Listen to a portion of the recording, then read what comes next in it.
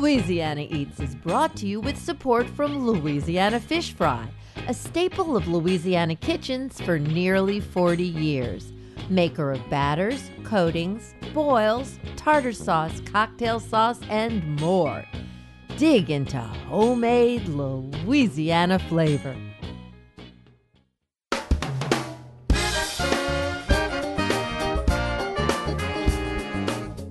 From our studios in the Southern Food and Beverage Museum in New Orleans, this is Louisiana Eats.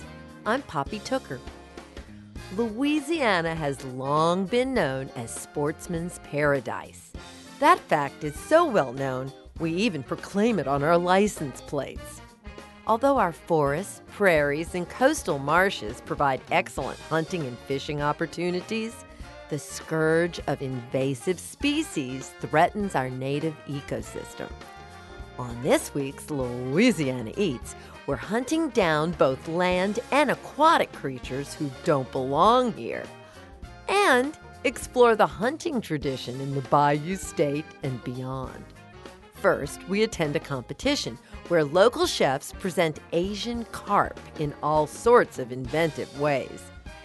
Asian carp are huge, monster fish currently taking over waterways across America, driving out native species and even proving deadly to boaters.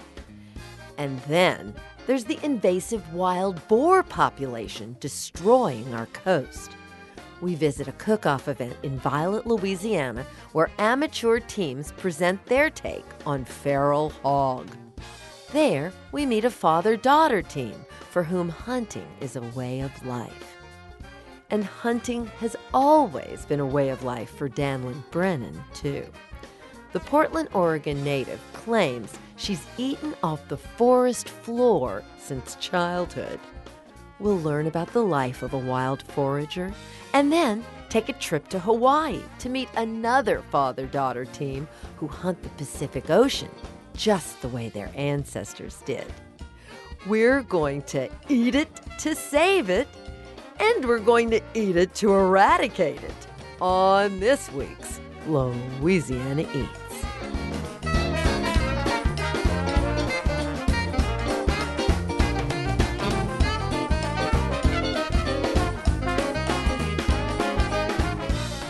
The Gulf of Mexico provides Louisiana restaurants with a dazzling variety of fish that our all-star chefs prepare in inventive and delicious ways. Grouper, flounder, snapper, who could ask for anything more? But what if your favorite chef presented you with an unfamiliar fish that was both delicious and helped solve one of our state's growing environmental problems? Would you give it a try? That's a question that a number of scientists, environmentalists, and chefs have been asking as they work to combat Louisiana's invasive species problem. As part of the National Food and Beverage Invasive Species Project, in 2017, New Orleans Southern Food and Beverage Museum hosted a cook-off featuring a fish that's becoming a growing menace in the Gulf: Asian carp.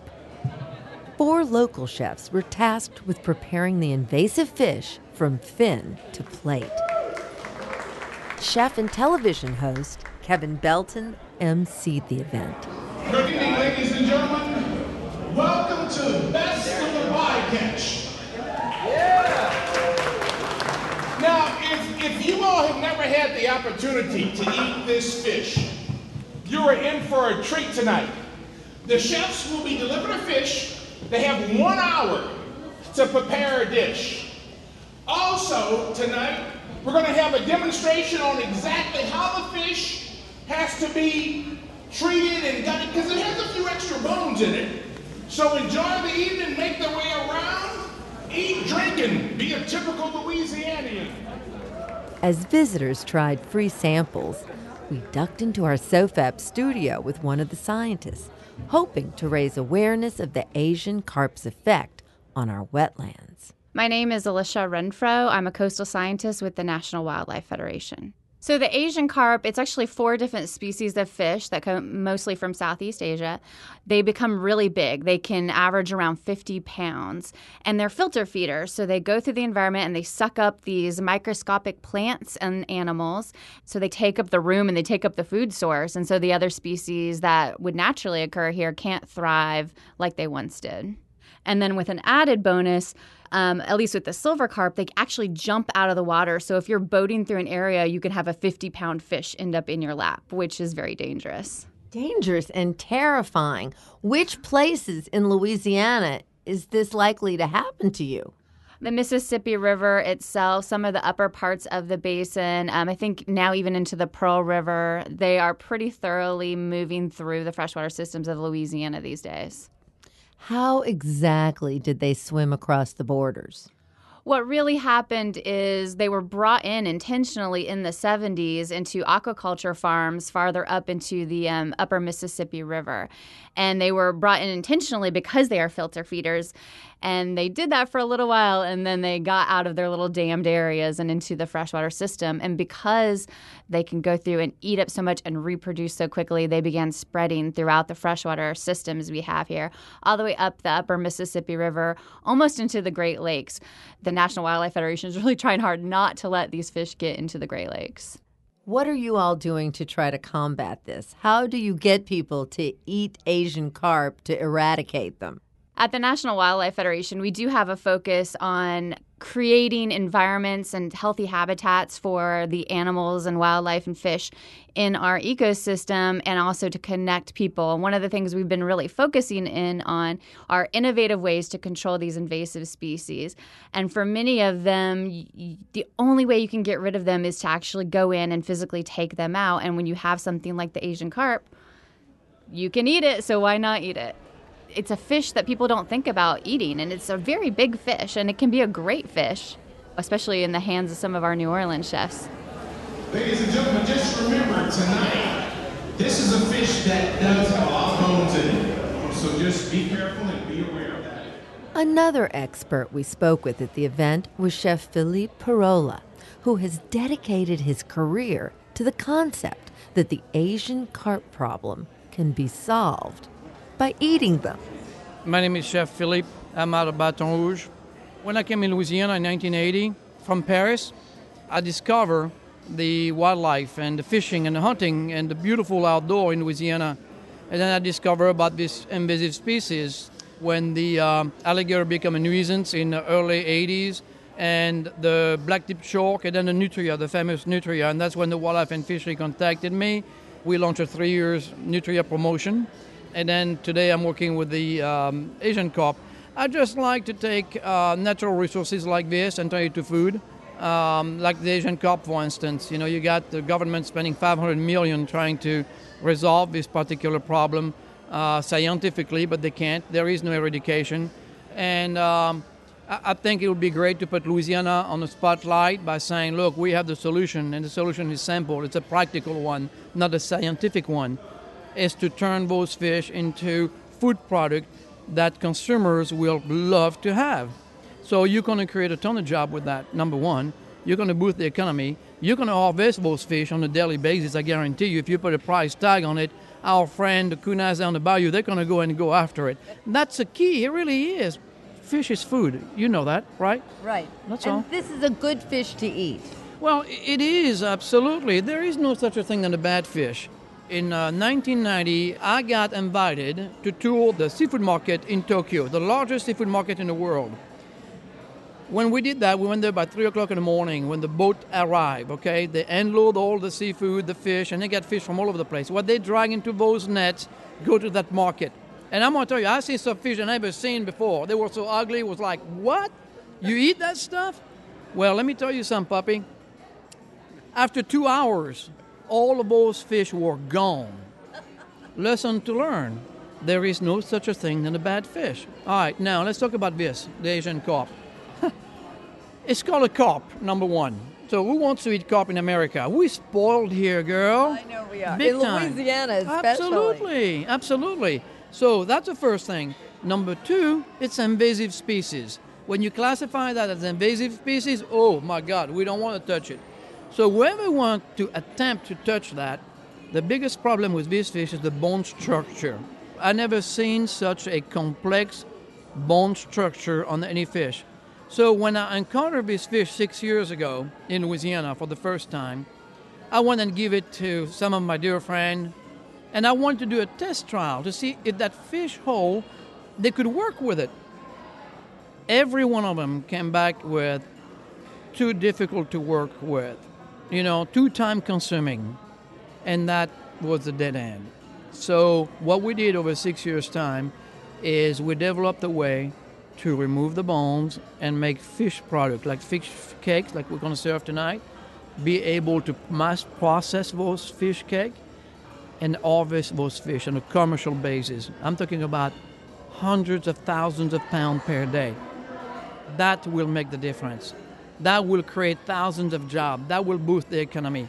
Our policymakers, because it's not a problem yet, they are not doing anything. And it's okay, but being active into the fishing, recreational fisheries, understanding the value of outdoor in Louisiana, our beauty about our swamp and bayou. As I can tell you, I got 2 young daughters, and I will sure not let that fish coming and destroying all of this. This is what it's all about. It really is. The 4 chefs who participated in the cook-off hailed from Carmo, Alma, Spotted Cat Food and Spirits, and Lucy's Retired Surfers Bar and Restaurant. Each chef was provided with their own Asian carp, and let me tell you, these things are huge. Not to mention slimy and ugly. Watching as the chefs prepared these monsters into something edible was a sight to see. We spoke with 3 of them at their stations to better understand their experience with carp. My name is Dana Hahn from Carmo restaurant down in the Warehouse District. And we are preparing this evening a dish called lomo saltado, which is a Peruvian version of pepper steak. Have you ever cooked with silver Asian carp before? Other than the test fish that they sent over the other day, this is the first time. What's your impression of it? I think it's really great. I think that there's definitely a little trick in terms of learning to fillet it out so that you actually get a good yield out of the fish. But aside from that, the flesh is really firm.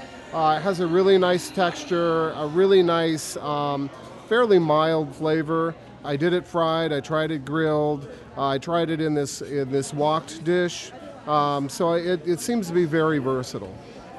Hi, this is Chef Melissa Arijo from Suburb Catering.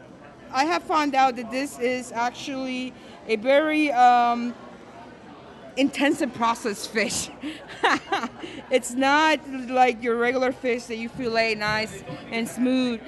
There's a lot of bones embedded in the meat, and to clean up, you have to deal with a rib cage and everything. So techniques helps, but then after that, it's just intuition. And what are you making with it today? I'm making fish tacos. Hey, how you doing? I'm Rob Clement. What we did today is a carp croquette with Fra Diavolo with a tarragon creme fraiche. Overall, it was a pretty interesting experience working with the carp.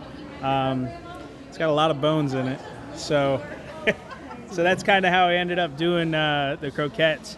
It just seemed, for this number of plates and the time limit for the judges, it just seemed make a better product if we just broke down the fish all the way and kind of put it back together, something flavorful that made sense. I've never really encountered a fish with as many bones throughout it, honestly. I mean, just being honest. But to me, it was pretty much like a blank canvas with the flavor. It's not very assertive. It's not something that like is overly fishy to where you're kind of stuck doing certain things. So it was pretty cool to work with. A crowd mobbed Chef Jessica Richardson's station, reaching for free plates. She'd poached the fish to remove its tiny little bones before constructing the flesh into a carp cake. She then battered and fried the cakes, finishing each with a slice of Creole tomato on top. After sampling the dishes, the 3 judges, one of whom was me, declared Jessica Richardson's fish cake the winner. Attendees went home satiated, and the event was deemed a success. But I have to admit, I'm still left with the burning question. What about you? Would you be willing to try some Asian carp?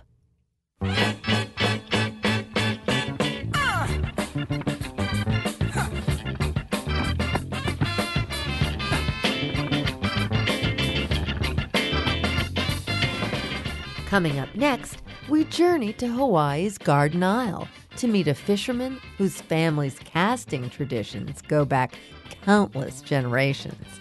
Louisiana Eats returns after the break.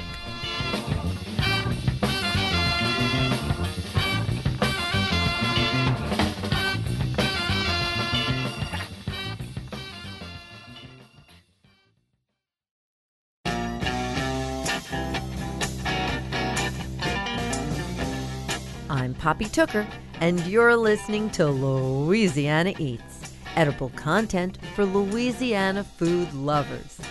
Louisiana Eats is brought to you with major support from Camellia Brand, beans done right, a New Orleans tradition since 1923. From Rouse's Markets, synonymous with seafood straight from Louisiana's waterways. Rouse's Markets, tastes like home. And from Crystal Hot Sauce, made with 3 simple ingredients: aged red cayenne peppers, distilled white vinegar, and salt. Nothing artificial. Crystal Hot Sauce, how New Orleans does flavor.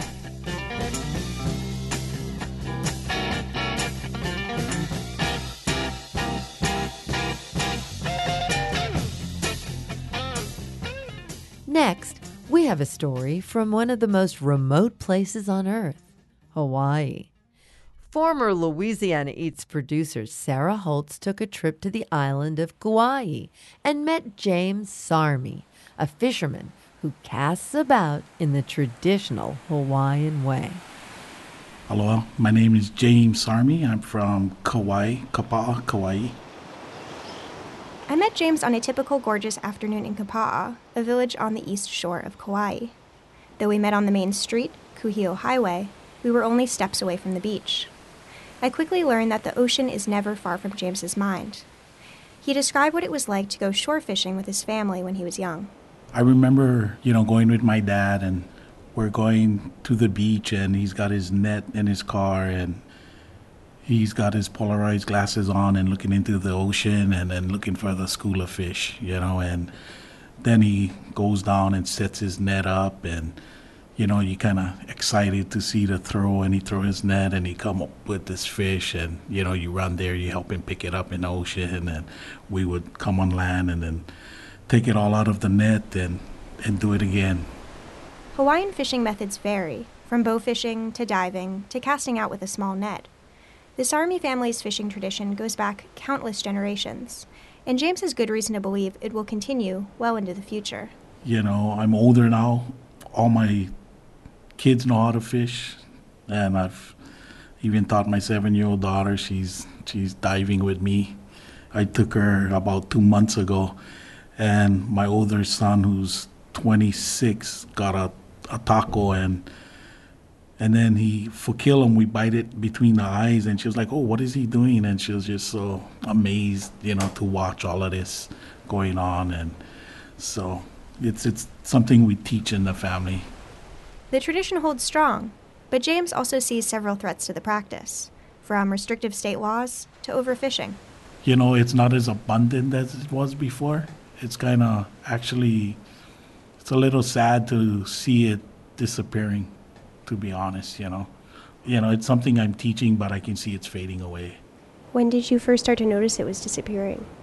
I'm actually from the Big Island, and I went back to the Big Island to a spot that I was raised at, and fish all day, and we caught nothing, and 7 years ago I was diving there, and we would catch all this fish, and we was there all day and we caught nothing, and kind of heartbroken it's not there anymore. You know, and I didn't get to jump in and dive and look at the coral and the ocean. You know, we was fishing with poles at the time, but it's not as abundant as it was before. Do you know of any conservation efforts on the island? You know, I know there's certain areas where there are conservation efforts, but you know, I think to be honest, I think with social media, and a lot of people do fishing and diving, and they like to post all these things they catch. Plenty of them release it, but I see on social media where they catch like 20 to 30 parrotfish. You know, it's like you can't eat that much. You know, I know growing up we would catch what we eat, you know, what we need to eat, and my dad would stop, and you know, and as an adult, as I came an adult, I remember, you know, when I would go dive, I would ask the neighbors what kind of fish they would want to eat. I would go catch fish, give them their share, keep my share, and that's what I'll teach my kids. We get what we need. That's it. But I think nowadays you look at social media, everybody's posting, everybody wants the bigger fish, everybody wants more and more, and I think, to me, that's my personal opinion, it's kind of disappearing, you know. Facing this reality is not easy, as James still takes his father's wisdom very much to heart. Growing up, you respected the ocean. You know, I remember my dad saying, don't turn your back on the ocean. When I was younger and a little bit, we like to say kalohe, little bit troublemaker, you know, where I thought I could do anything. I got dragged in the ocean one time, and I never forget that, and I learned a good lesson that day. You know, I respect the ocean, and I know the power of the ocean.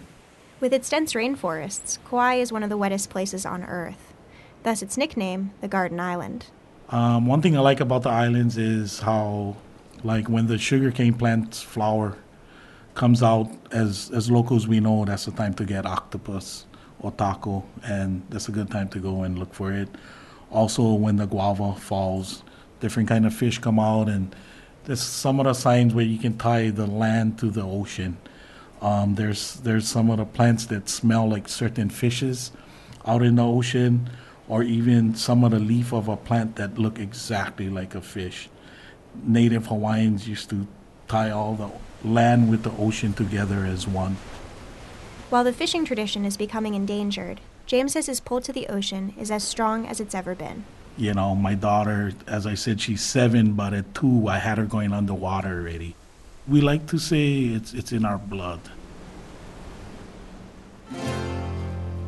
James Sarmy, fisherman on the island of Kauai, and former contributor Sarah Holtz. When she's on her best behavior, don't be tempted by her favors. Never turn your back on Mother Earth. The states of Hawaii and Louisiana have more in common than you'd think. At the age of 2, James Sarmy's daughter began diving with her dad on the hunt for fish. In the southwest corner of our state, another daughter began hunting animals with her dad at a very young age also. My name's Megan Dragon. I am 18 years old, and me and my dad's been hunting ever since I was a little kid. We'll get to Megan and her dad in a minute, but first, some background on how we came to meet them. In 2017, the Louisiana Eats crew was in Violet, Louisiana, attending a wild boar cook-off event held by a variety of coastal preservation organizations. You see, the wild boars who roam Louisiana threaten the integrity of our levees by rooting them up. There's many a conservationist working to replant vegetation to preserve our eroding coast, who tells stories of returning to the planting site a week later only to find all the new plants uprooted and gone, the work of those voracious wild hogs. Half a dozen amateur cook teams battled it out, each presenting their own take on the invasive wild boar. Because once again, to save our coastline, we've got to eat them to eradicate them. Who are these for? Do you guys want to try them? Our contribution was the smoked boar jambalaya, and we're pretty happy with the results so far. So it's all marinated in red wine, white wine, thyme, rosemary. Any season you could buy, borrow, or steal is put into this pig. Eat a boar, they don't tear your land up. Among the teams was the Chalmette Owls, a group of high school students taking part in the ProStart culinary program, led by Elena Hodges. We're making an Asian taco. We smoked the pork overnight. We did a nice little Asian rub. We topped it with pickled cucumbers and carrots, a little bit of green onion. Despite being beginners, the Chalmette Owls had a slight advantage over the competition. They already had some experience cooking wild boar, thanks to a hunter within their own ranks, 18-year-old Megan Dragon. We've been practicing. She brought in 3 wild boar legs. She deboned them. She brought them in. She seasoned them up. I smoked one. We did 2 more in the oven. We braised them, and the kids loved it. They loved it. Megan spoke with us about her avocation for game hunting, beginning with her involvement in the cook-off. Let's talk about hunting pigs. That's really wild that you all were going to be in this competition, but because of you, everybody got to practice. Tell me about how that came about. Oh, when Miss Elena came up to me and asked me if I wanted to be in the contest, I was like, yeah, I love hunting, I love hogs, I love doing all of that. I love cooking especially. And bringing that, it mind blown to my teacher. She's like, you really did bring it? I said, yeah, I brought it. It's cold and everything, so you have to be careful with it and make sure it doesn't spill or anything. But seeing other people's reactions about me bringing that out, doing stuff with it, people just asking me questions, it's really amazing. I'm thinking, oh yeah, everybody's like me, but no, nobody's like me. No, nobody's much like you. What do you like the most about deer hunting? I like sitting in the stand, quiet, it looks kind of dead. And then when the sun comes up and the light hits it, everything comes alive and stuff starts moving around. And then you start hearing stuff, right when you walk into the stand, you get that, it's just a rush feeling. The first time I shot my deer, it was with my dad, and we had a very old stand. And I remember just right when the sun came out, it was just one little glare of sunlight came out. The deer just popped right up out of there. When you get the scope right on it and you take a big old deep breath in and out, slow deep breaths, and you just fire, and when you see you hit it, it's an amazing feeling. You're shaking all over the place. You're saying, oh my God, I just did this. This is exciting. It's my first deer. And come to find out, the deer that I shot, it only had 1 antler, so I call it my unicorn deer. Oh, I loved it. It was a rush feeling just doing that. It's kind of hard to wake up in the morning, but once you get that first little wake up, I'm oh yeah, I'm going out in the woods, I'm going to have fun, and I'm going to be with my dad pretty much. And that's what I love about going with them, because he's my dad. I'm his little girl. I have an older sister. It's just me and her. And I'm the little baby in the family. So that's what I love about it. Not far from Megan and her cook team station was her father, Daryl.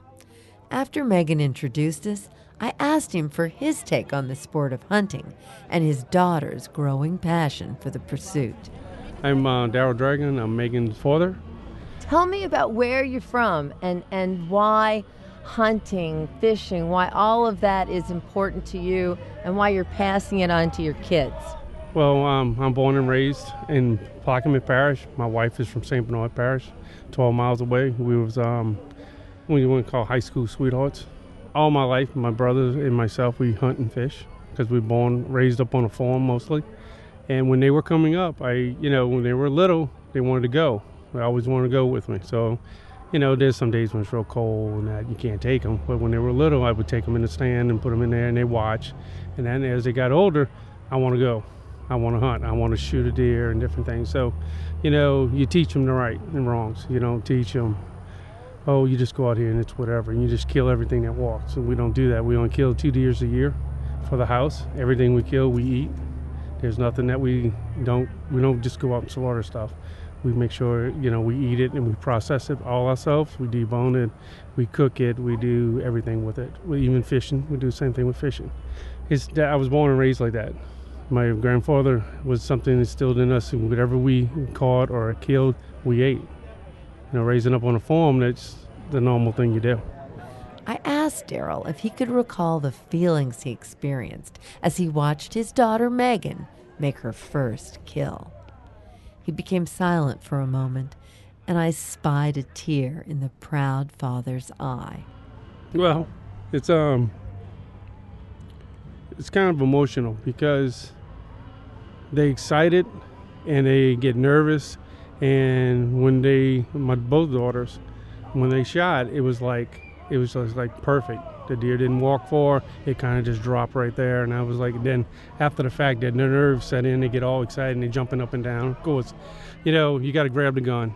You secure everything first because they're all excited and jumping up and down. And it's pretty cool. And then you teach them, you got to let them calm down, and then you teach safety after that. And then that's the biggest thing I always preach with them, safety, gun safety and everything. So all these people talk about guns and activists and all that. I'm like, look, I was born and raised from a little kid with guns around the house. Only time we used a gun was for hunting. That was it. You never touched it otherwise. And that's the same thing we instill in them. So maybe my grandkids, I'll be able to teach my grandkids to hunt. Who knows? Megan Dragon, 18-year-old hunter, and her father, Daryl Dragon, speaking with us in 2017.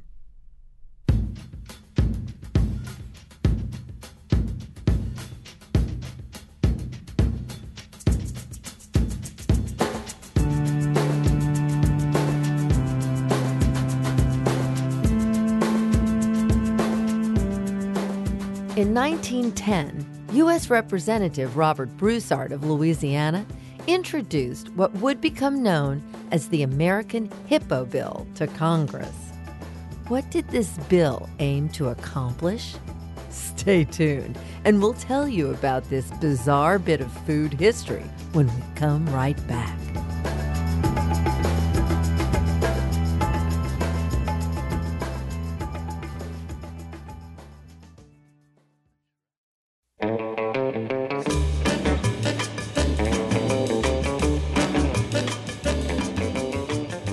Poppy Tooker, and you're listening to Louisiana Eats, edible content for Louisiana food lovers. Louisiana Eats is brought to you with major support from Louisiana Fish Fry, breadings, boils, new air fry mixes, and more classic Louisiana dishes available everywhere. And from the St. Tammany Parish Tourist Commission, just 40 minutes from New Orleans, Louisiana North Shore's Tammany Taste features the bounty of the bayou and rich culinary culture from award-winning chefs, mom-and-pop restaurants, specialty bakers, and creative mixologists. To discover more, request the Explore the North Shore Inspiration Guide for local stories, custom itineraries, and event information at louisiananorthshore.com. St. Tammany Parish, where New Orleans has come to play and get away for more than a century.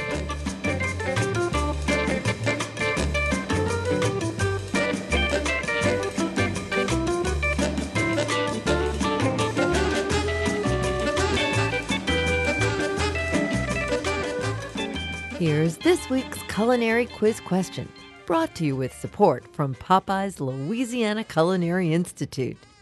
What was the goal of the American Hippo Bill, introduced to Congress in 1910?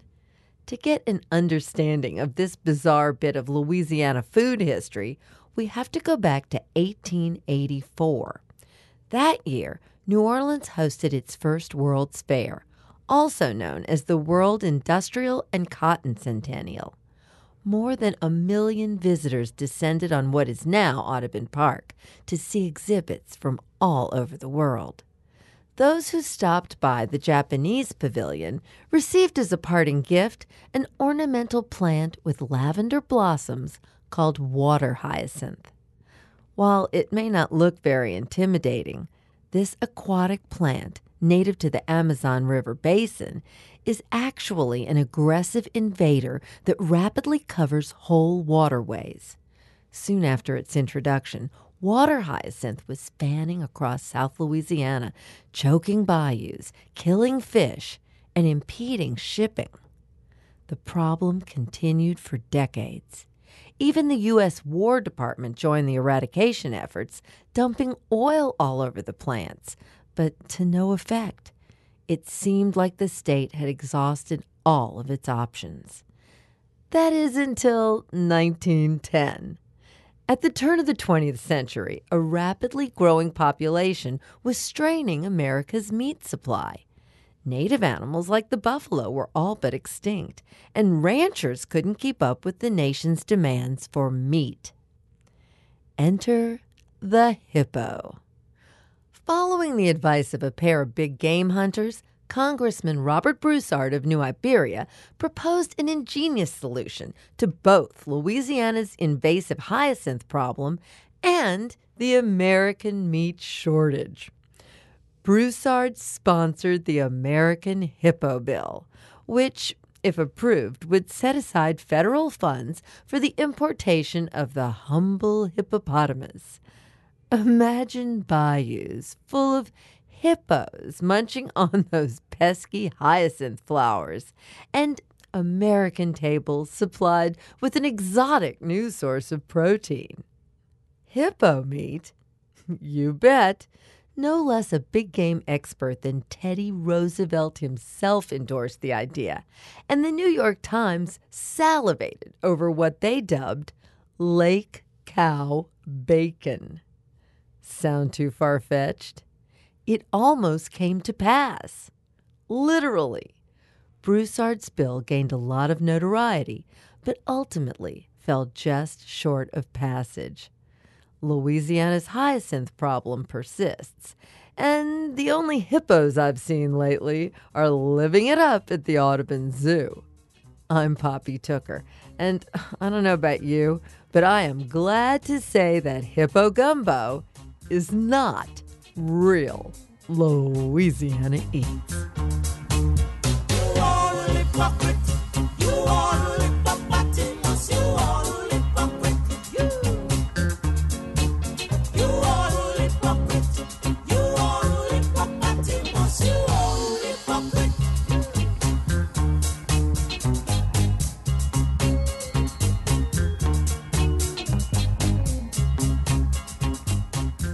Sometimes, the more you love something, the more you risk destroying it. That's certainly true when hunting for sport, but what about our connection to flora rather than fauna? For a forager in Portland, Oregon, the consequences of gathering can sometimes be hard to measure. My name is Danlyn Brennan, and I am a forager and been eating off the forest floor since I was a child. When I go out to wildcraft, right, or to harvest, I go alone. I'm pretty much camouflaged. I hide basically in the woods and I sneak around. So I go early in the morning, which is so peaceful. I love it, and it's really personal to me. Actually, it's an experience that means a lot to me. So yeah, I have a lot of people ask to come along, and it's not that I don't want to enjoy my time with them, but it's kind of my own thing to sneak around in the woods. Foraging is a lifelong calling for Danlyn. Her passion is clear, but there's also a tension that runs through her voice, a desire to keep her methods and harvest locations hidden. That's because the more people who know about her world of wildcraft, the smaller it becomes. It is challenging finding a place where I can forage, and that's usually why I stay so secretive about it. Because, yes, there's public property that I can find, but there's also a lot of private property. And I have in the past asked owners of a property if I could harvest from there. A lot of times they look at me funny or tell me no. I've even had a lady tell me that she was going to sick her dogs on me if I keep collecting those violets. So, I'm cautious. especially when it comes to bringing groups of people to a location. So I lead by example. I don't just go and start ripping things out of the ground. That's not my way. Used to be foragers were people who went out into the wild and found food. Now, high-end fine restaurants hire people whose job title is forager. So tell us what it means to you to be a forager. I always thought it was so normal. Growing up, I would have to give the credit to Polly Ivins, was a woman who introduced me to eating from nature. So I was introduced to a lot of different edible plants as a child. So I thought it was normal that everybody would just eat from the forest. Danlan's connection to foraging traces back to early childhood. I asked her to take us back to her earliest memories on the forest floor. Around 5, 6, 7 years old, grade school. I do remember getting lost in the woods with my younger sister and her telling me that she was hungry. What are we going to do? We're lost in the woods. I was like, don't worry, we can eat the dandelions. I remember saying things like that to her. Though dandelions can sometimes save an afternoon in the woods, being a small child in the wilderness comes with its share of scraped knees and sometimes worse. I'm surprised I'm alive, actually. I've had a lot of close calls. It is wildcraft, after all. For Danlan, foraging is a practice with deep roots. She considers her work to be part of a greater lineage. And it's our ancestors, of course, because that's what we did. And I know, like in modern times, we can go to the store and get whatever we want. We forget about these things, but I think it moves people so much because there's this deep memory that resurfaces.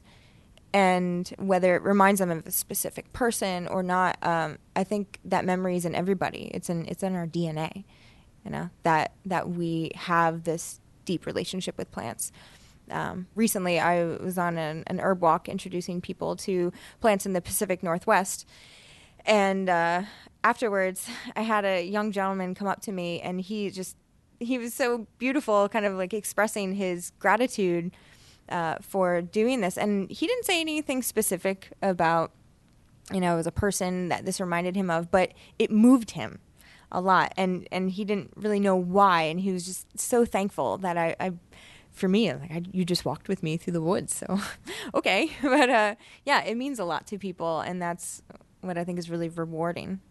While Danlan does occasionally lead a flock of fledgling foragers on expeditions, for her, the smaller the group, the better. I would love to take a group of one person with me.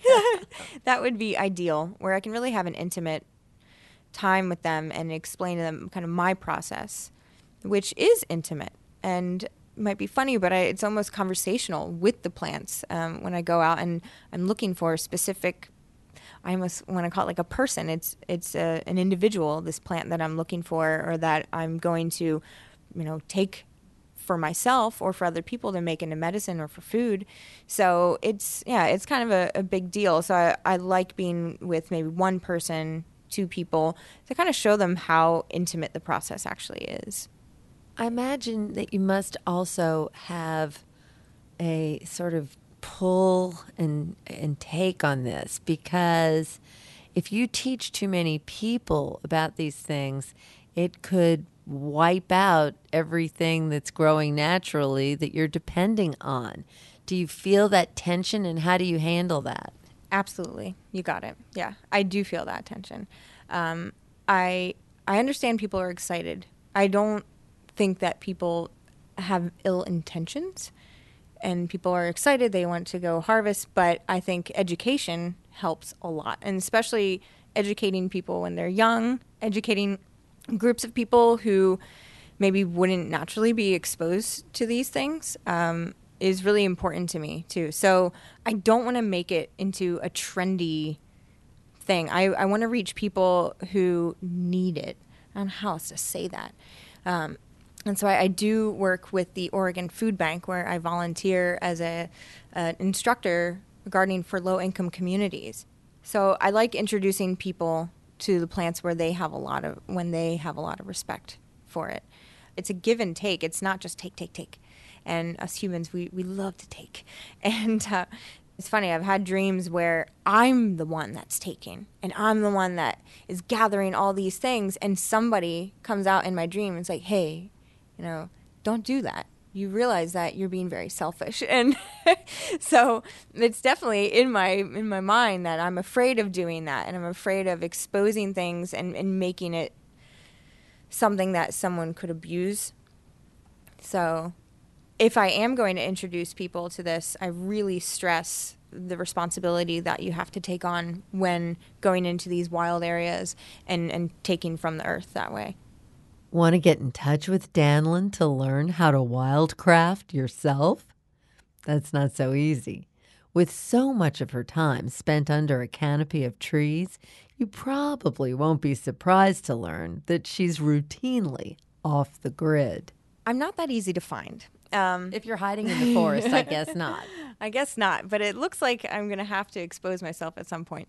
You can find me online. My name I go by a lot, or people know me online, is Dirtfish, which is funny because I do think of myself as kind of swimming through the dirt, right? I'm swimming through life like in the dirt. And I find the dirt to be beautiful. That's where everything comes from. So, I know a lot of people know me by the name Dirt. That's actually a nickname of mine. Oh, you don't look like your nickname is Dirt. And it's so funny because people do. They think it's a bad name. And I'm like, no, but everything beautiful comes from the dirt. What are you talking about? It's really funny. Really good dirt has a really wonderful scent. Yes, it does. Exactly. And good dirt gives us really healthy plants and vegetables, and then those healthy vegetables and plants then give us healthy animals and humans and everything. So there's this connection, again, like I'm saying, that for some reason now people don't,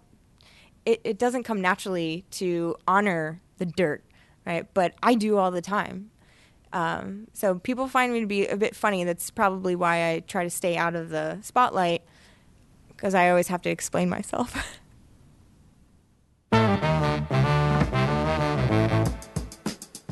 Portland-based forager Danlyn Brennan, also known as Dirtfish.